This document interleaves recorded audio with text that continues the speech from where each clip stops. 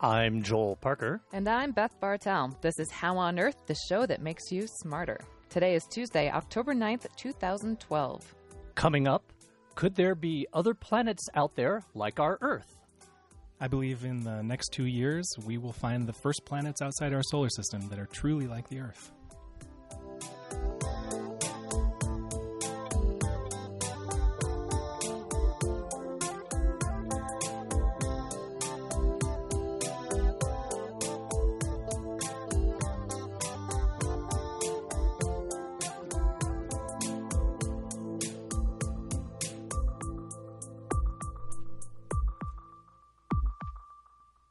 We begin with a look at some of the recent news in science, and today we're focusing on special events. And hot off the presses, I always wanted to say that, congratulations to Boulder's David J. Wineland for winning the 2012 Nobel Prize in Physics. The award was announced late yesterday. Wineland, a physicist at the National Institute of Standards and Technology in CU Boulder, shares the prize with Sergei Haroch of France. They are credited with making breakthroughs in quantum physics by showing how to observe individual quantum particles without destroying their properties. These, in turn, are the first steps towards building superfast computers based on quantum physics. Wineland traps ions, electrically charged atoms, with processes known as laser cooling. In relation to the 2012 award, a quantum particle is one that is isolated from everything else. In this situation, an atom or electron or photon takes on strange properties. It can be in two places at once, for example. It behaves in some ways like a wave. But these properties are instantly changed when it interacts with something else, such as when somebody observes it or other particles. Let's hear him now explaining in his own words from a report he did in conjunction with the Institute for Quantum Computing that comes complete with its own dramatic music. We call them traps. So the simplest thing you can think of as analogy is like a marble in a bowl. The marbles are the atoms. They're charged atoms. And the bowls are configurations of, in our case, electric fields that allow us to grab onto this charge. The reason that's interesting is just that we can hold them for long periods of time, and we can do this without significantly perturbing their energy structure. We use a technique which is commonly called laser cooling, freeze out the motion as much as possible within quantum mechanical limits. So what we say is what you can think about is this marble in the bowl, the harmonic oscillator. It has quantized energy levels, and with laser cooling, we can do a pretty good job of putting the motion in its ground state. The 68-year-old Wineland is CU's fifth Nobel Prize winner in science, following Tom Cech, who won for chemistry in 1989, Carl Weinman and Eric Cornell, who won for physics in 2001, and John Hall, who also won for physics in 2005, plus the 2007 award to many CU Boulder researchers for their contributions to the International Report of the Intergovernmental Panel on Climate Change. If you've been up to NCAR's Mesa Lab in Boulder, you've probably seen the 8-foot-tall tornado or created a spark in the microburst generation tank. But have you touched a cloud, forecasted the weather, or seen a 7-inch wide hailstone? Likely not, as their new exhibit including all this and more opens tomorrow. The National Center for Atmospheric Research, or NCAR, is putting their science on display for the public with the revamped NCAR Weather Gallery, with even more interactive exhibits, including an opportunity to share your own weather stories. The Mesa Lab is open to the public 363 days a year and offers free exhibits about weather and climate, guided and self-guided tours, a gallery featuring local artists, an outdoor weather trail, and more. Hours are 8 a.m. to 5 p.m. on weekdays and 9 a.m. to 4 p.m. on weekends and holidays. For more information, head to spark.ucar.edu/visit. And the following Wednesday, October 17th, the Denver Zoo will honor conservation work in Africa. The honors will include the presentation of the Denver Zoological Foundation Conservation Award to Dr. Rosie Woodruff. Dr. Woodruff has focused on understanding the ecological causes of humans and animals in conflict. Dr. Lori Marker, founder of the Cheetah Conservation Fund, will talk about the problems facing the cheetahs, lions, and other fast cats in Namibia. And Denver Zoo conservationists will talk to the zoos about the zoo's efforts to save species around the world and in the U.S. There also will be cocktails, food, music, and demonstrations. The event is called In the Field, Africa, and it starts at 7 p.m. and goes until 9 on Wednesday, October 17th at the zoo. It's free to the public, but to go, you'll need to register no later than 5 p.m. this Friday. To register, go to denverzoo.org. We'll be learning more about the zoo's conservation efforts later this month on How on Earth. And tonight, as Boulder weather chills down for fall, treat yourself to warmer climes by adventuring to Florida. Virtually, of course.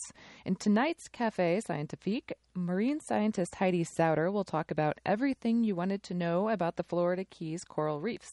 And a few things you didn't. Explore with Sauter what issues are threatening coral reefs today and what communities in the Keys are doing about it. Refreshments start at 5:30 with a short talk at 6, followed by questions. The event takes place at Boulder's Outlook Hotel on 28th Street. Snorkeling gear not necessary.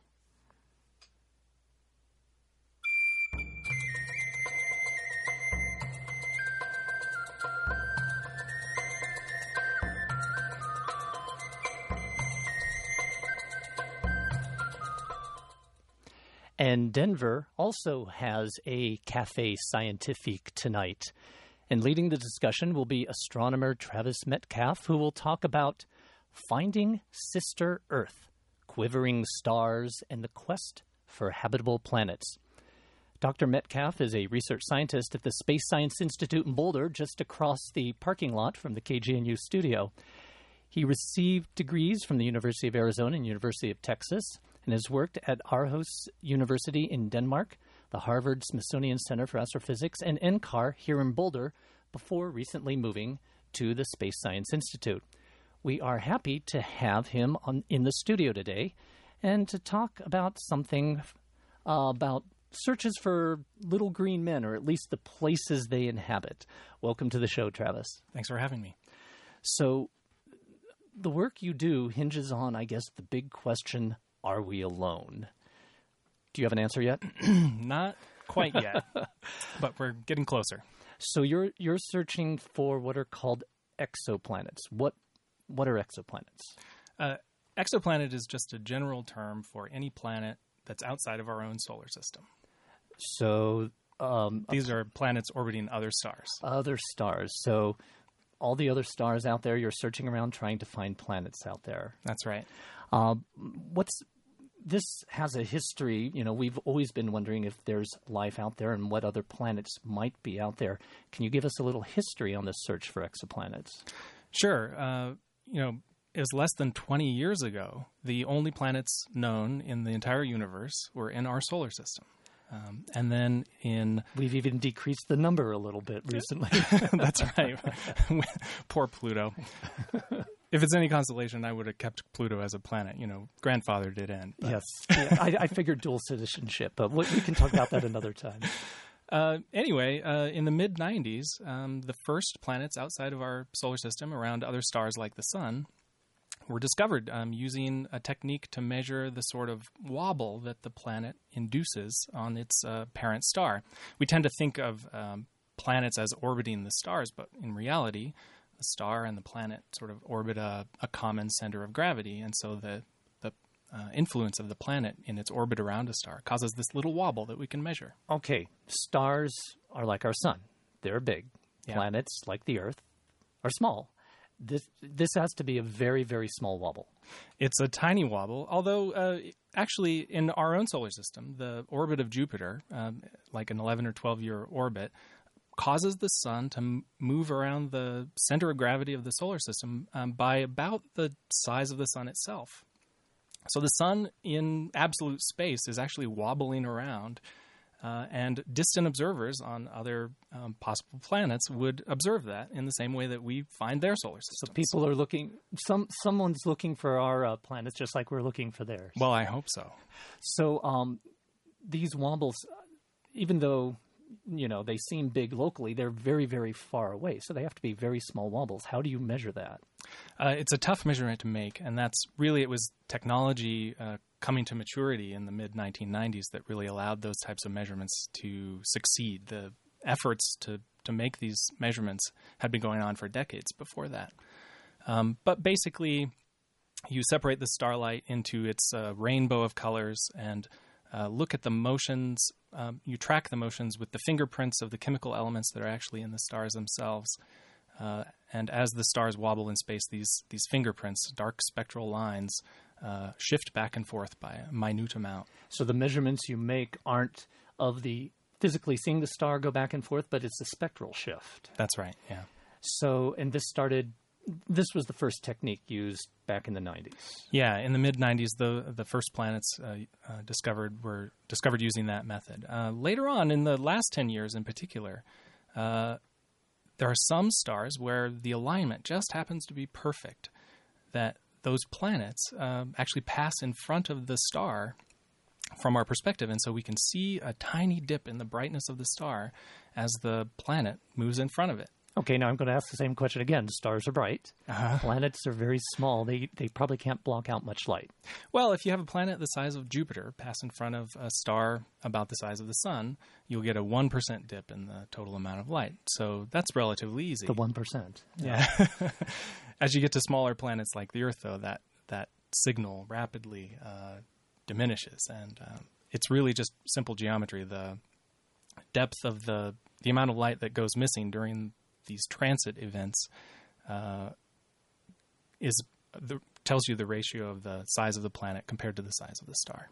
So that was the second technique that was developed, and that also found, I guess, planets that had the correct alignment in their orbit so they could block out some of the light of the star. Right, yeah.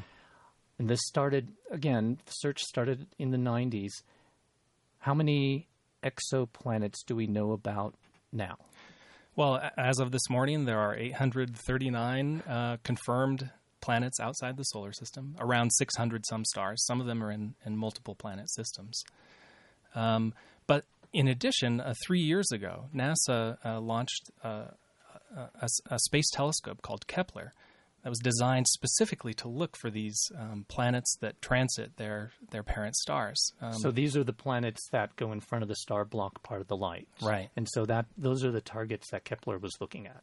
Right. And the trick is, because you're just banking on this chance alignment, you have to look at a very large number of stars so that small fraction that just happened to be in the right alignment, you'll be able to find those. What would that fraction be, roughly? It depends on the properties of the planet, but it's roughly 1%. So over the past 3 years, Kepler has identified more than 2,000 additional planet candidates, they call them, because they're not yet confirmed.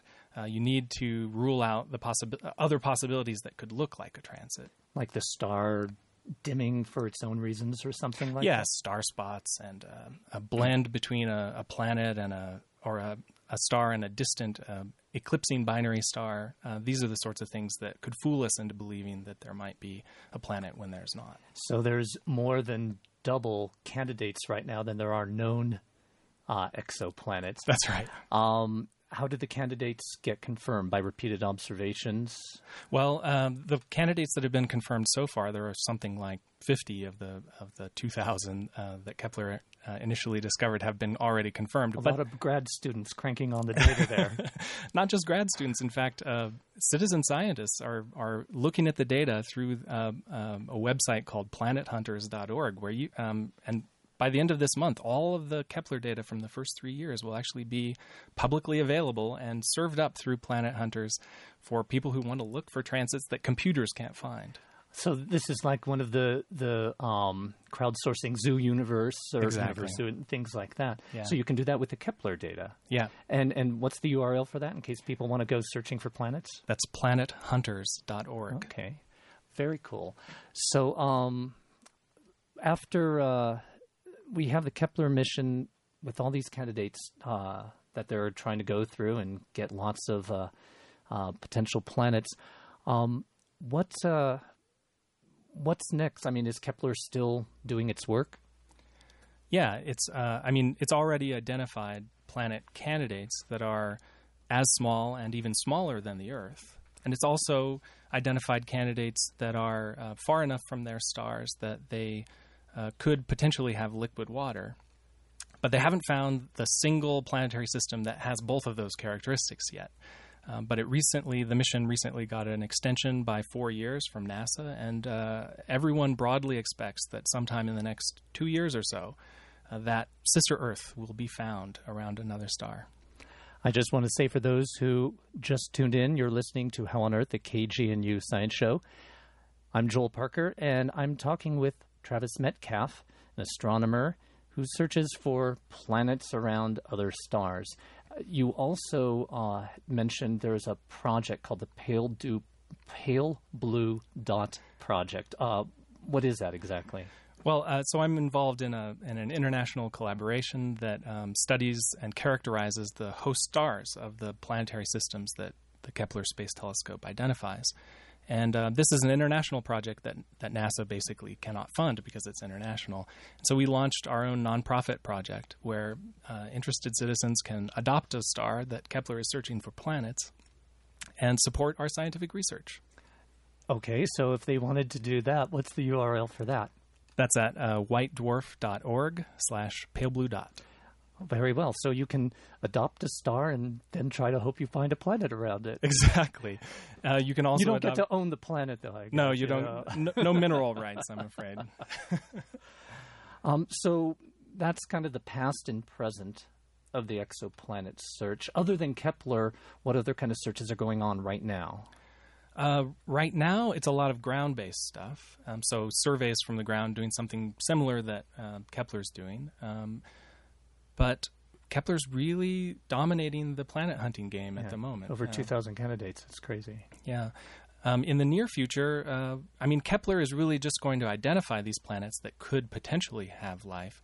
And the question is, how will we really determine whether they are actually habitable, whether they're actually hospitable to life? Right. So that's kind of the near future. Yeah. And how do you do that? How do you know if a planet's hospitable? Well, there's a couple of different approaches you could take. One approach would be to take those 2,000 exoplanet candidates and start listening for radio signals. The Search for Extraterrestrial Intelligence, yes, right. SETI, has already started monitoring these Kepler exoplanet candidates for evidence of intelligent signals in the form of radio or television, whatever. Well, television intelligent signal may be contradictory, but so SETI's doing searches to see if there's life out there. Again, searching for the exoplanets isn't the same as searching for life. You're just looking for where the little green men might live. Right. If they're like us, where could they find a hospitable home? Are there other ways, other than finding the planets? You had mentioned trying to characterize them a little more. Kepler's really shifting the emphasis from discovery to statistics. It's doing a census of the galactic neighborhood and trying to determine how common are planets like the Earth around other stars. And that's been one of the great surprises of the past few years, is that they're much more common than we ever believed before. And so it may be a lot easier to make Earths than we previously thought. So finding a planet that's the size of the Earth, a next step would be to look for signatures, either an atmosphere or something like that, or I guess you said water, signatures that either could mean it's hospitable to life, or actually there might be signatures that could be signatures of life. Yeah, in the near term, so the next big space telescope that NASA will launch is called the James Webb Space Telescope. It's an enormous 20-foot diameter mirror. It's billed as the successor of the Hubble Space Telescope. And this will really have the ability, once we identify these sister Earths, to look for spectral signatures of, for example, in the reflected light, you might see a signature of green plants, for example. Very good. So there's this famous equation called the Drake equation, which is used to kind of estimate how many habitable planets, or how much the possibility of life is out there. What does the work that you're doing do as far as affecting our knowledge of that number? So the Drake equation really says that the possibility of having life like we know it on a planet like we know it around a star like our sun is really, really small, because it's the product of all these individual terms that are themselves very improbable. And the thing that Kepler has done as a game changer has been to show that one of those factors, at least, the frequency of planets like the Earth, is much higher than we'd previously assumed. We were too pessimistic in our evaluation of how unlikely that might be. So at least maybe the number of how many habitable planets there are has increased. We won't know about, say, the lifetime of a civilization without a statistic of one that we hope to never find is limited. There's also kind of the rare Earth hypothesis, which says that actually it's just generally very improbable. But is that the same as the Drake equation, but with smaller factors? Yeah, basically that's... So you're doing a Cafe Sci tonight in Denver. For our listeners who've never been to a Cafe Sci, what should they expect? So Denver hosts its Cafe Sci at the Wynkoop Brewery in Lodo. And basically it starts at 6:30. There will be like a informal, basic public level presentation for about 20 or 25 minutes. There'll be a short break so you can get a beer and some food maybe. And then 45 minutes of questions and answers and just general discussion. That's the spirit of the Café Scientifique. And your presentation, it's not PowerPoint slides? That's right. It's just chatting it up. Yeah, giving a real basic introduction to the science that we're doing. One last question. Just what was your motivation to go into astronomy in the first place? I've loved astronomy since I was a little kid. I had a grade school teacher who would just mention astronomical events, eclipses, and what planets were in the night sky, and it really lit up my imagination and sent me on a path that I've been on ever since. Did you ever think that you could get paid doing that? I obviously dreamed of it, and some dreams do come true. Well, good. I'm glad you were able to come in today and let us know a little bit about exoplanets and what to expect for your presentation or your discussion tonight. I appreciate you coming into the studio, Travis. Thanks for having me. That was Joel Parker talking with astronomer Travis Metcalf about the search for planets around other stars. If you want to hear more about this topic or have questions that you want to ask Travis directly, you will have the chance tonight at Denver's Café Scientifique, where you can join in on the discussion titled Finding Sister Earth, Quivering Stars and the Quest for Habitable Planets. The Café Sci tonight starts at 6:30 at the Wynkoop Brewing Company on the corner of 18th and Wynkoop in Lodo, Denver. It is free and open to the public. More information is available at cafescicolorado.org. And again, you can get more information about Travis's Pale Blue Dot project at whitedorf.org/palebluedot.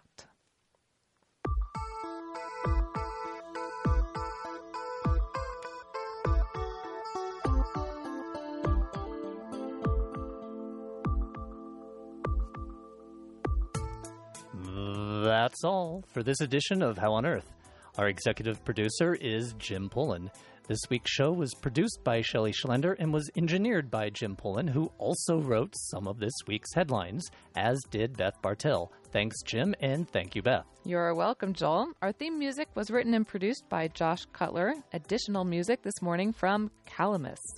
Visit our website at howonearthradio.org to find past episodes, extended interviews, and you can subscribe to our podcast through iTunes and follow us on Facebook and Twitter. Questions or comments? Call the KGNU comment line at 303-447-9911.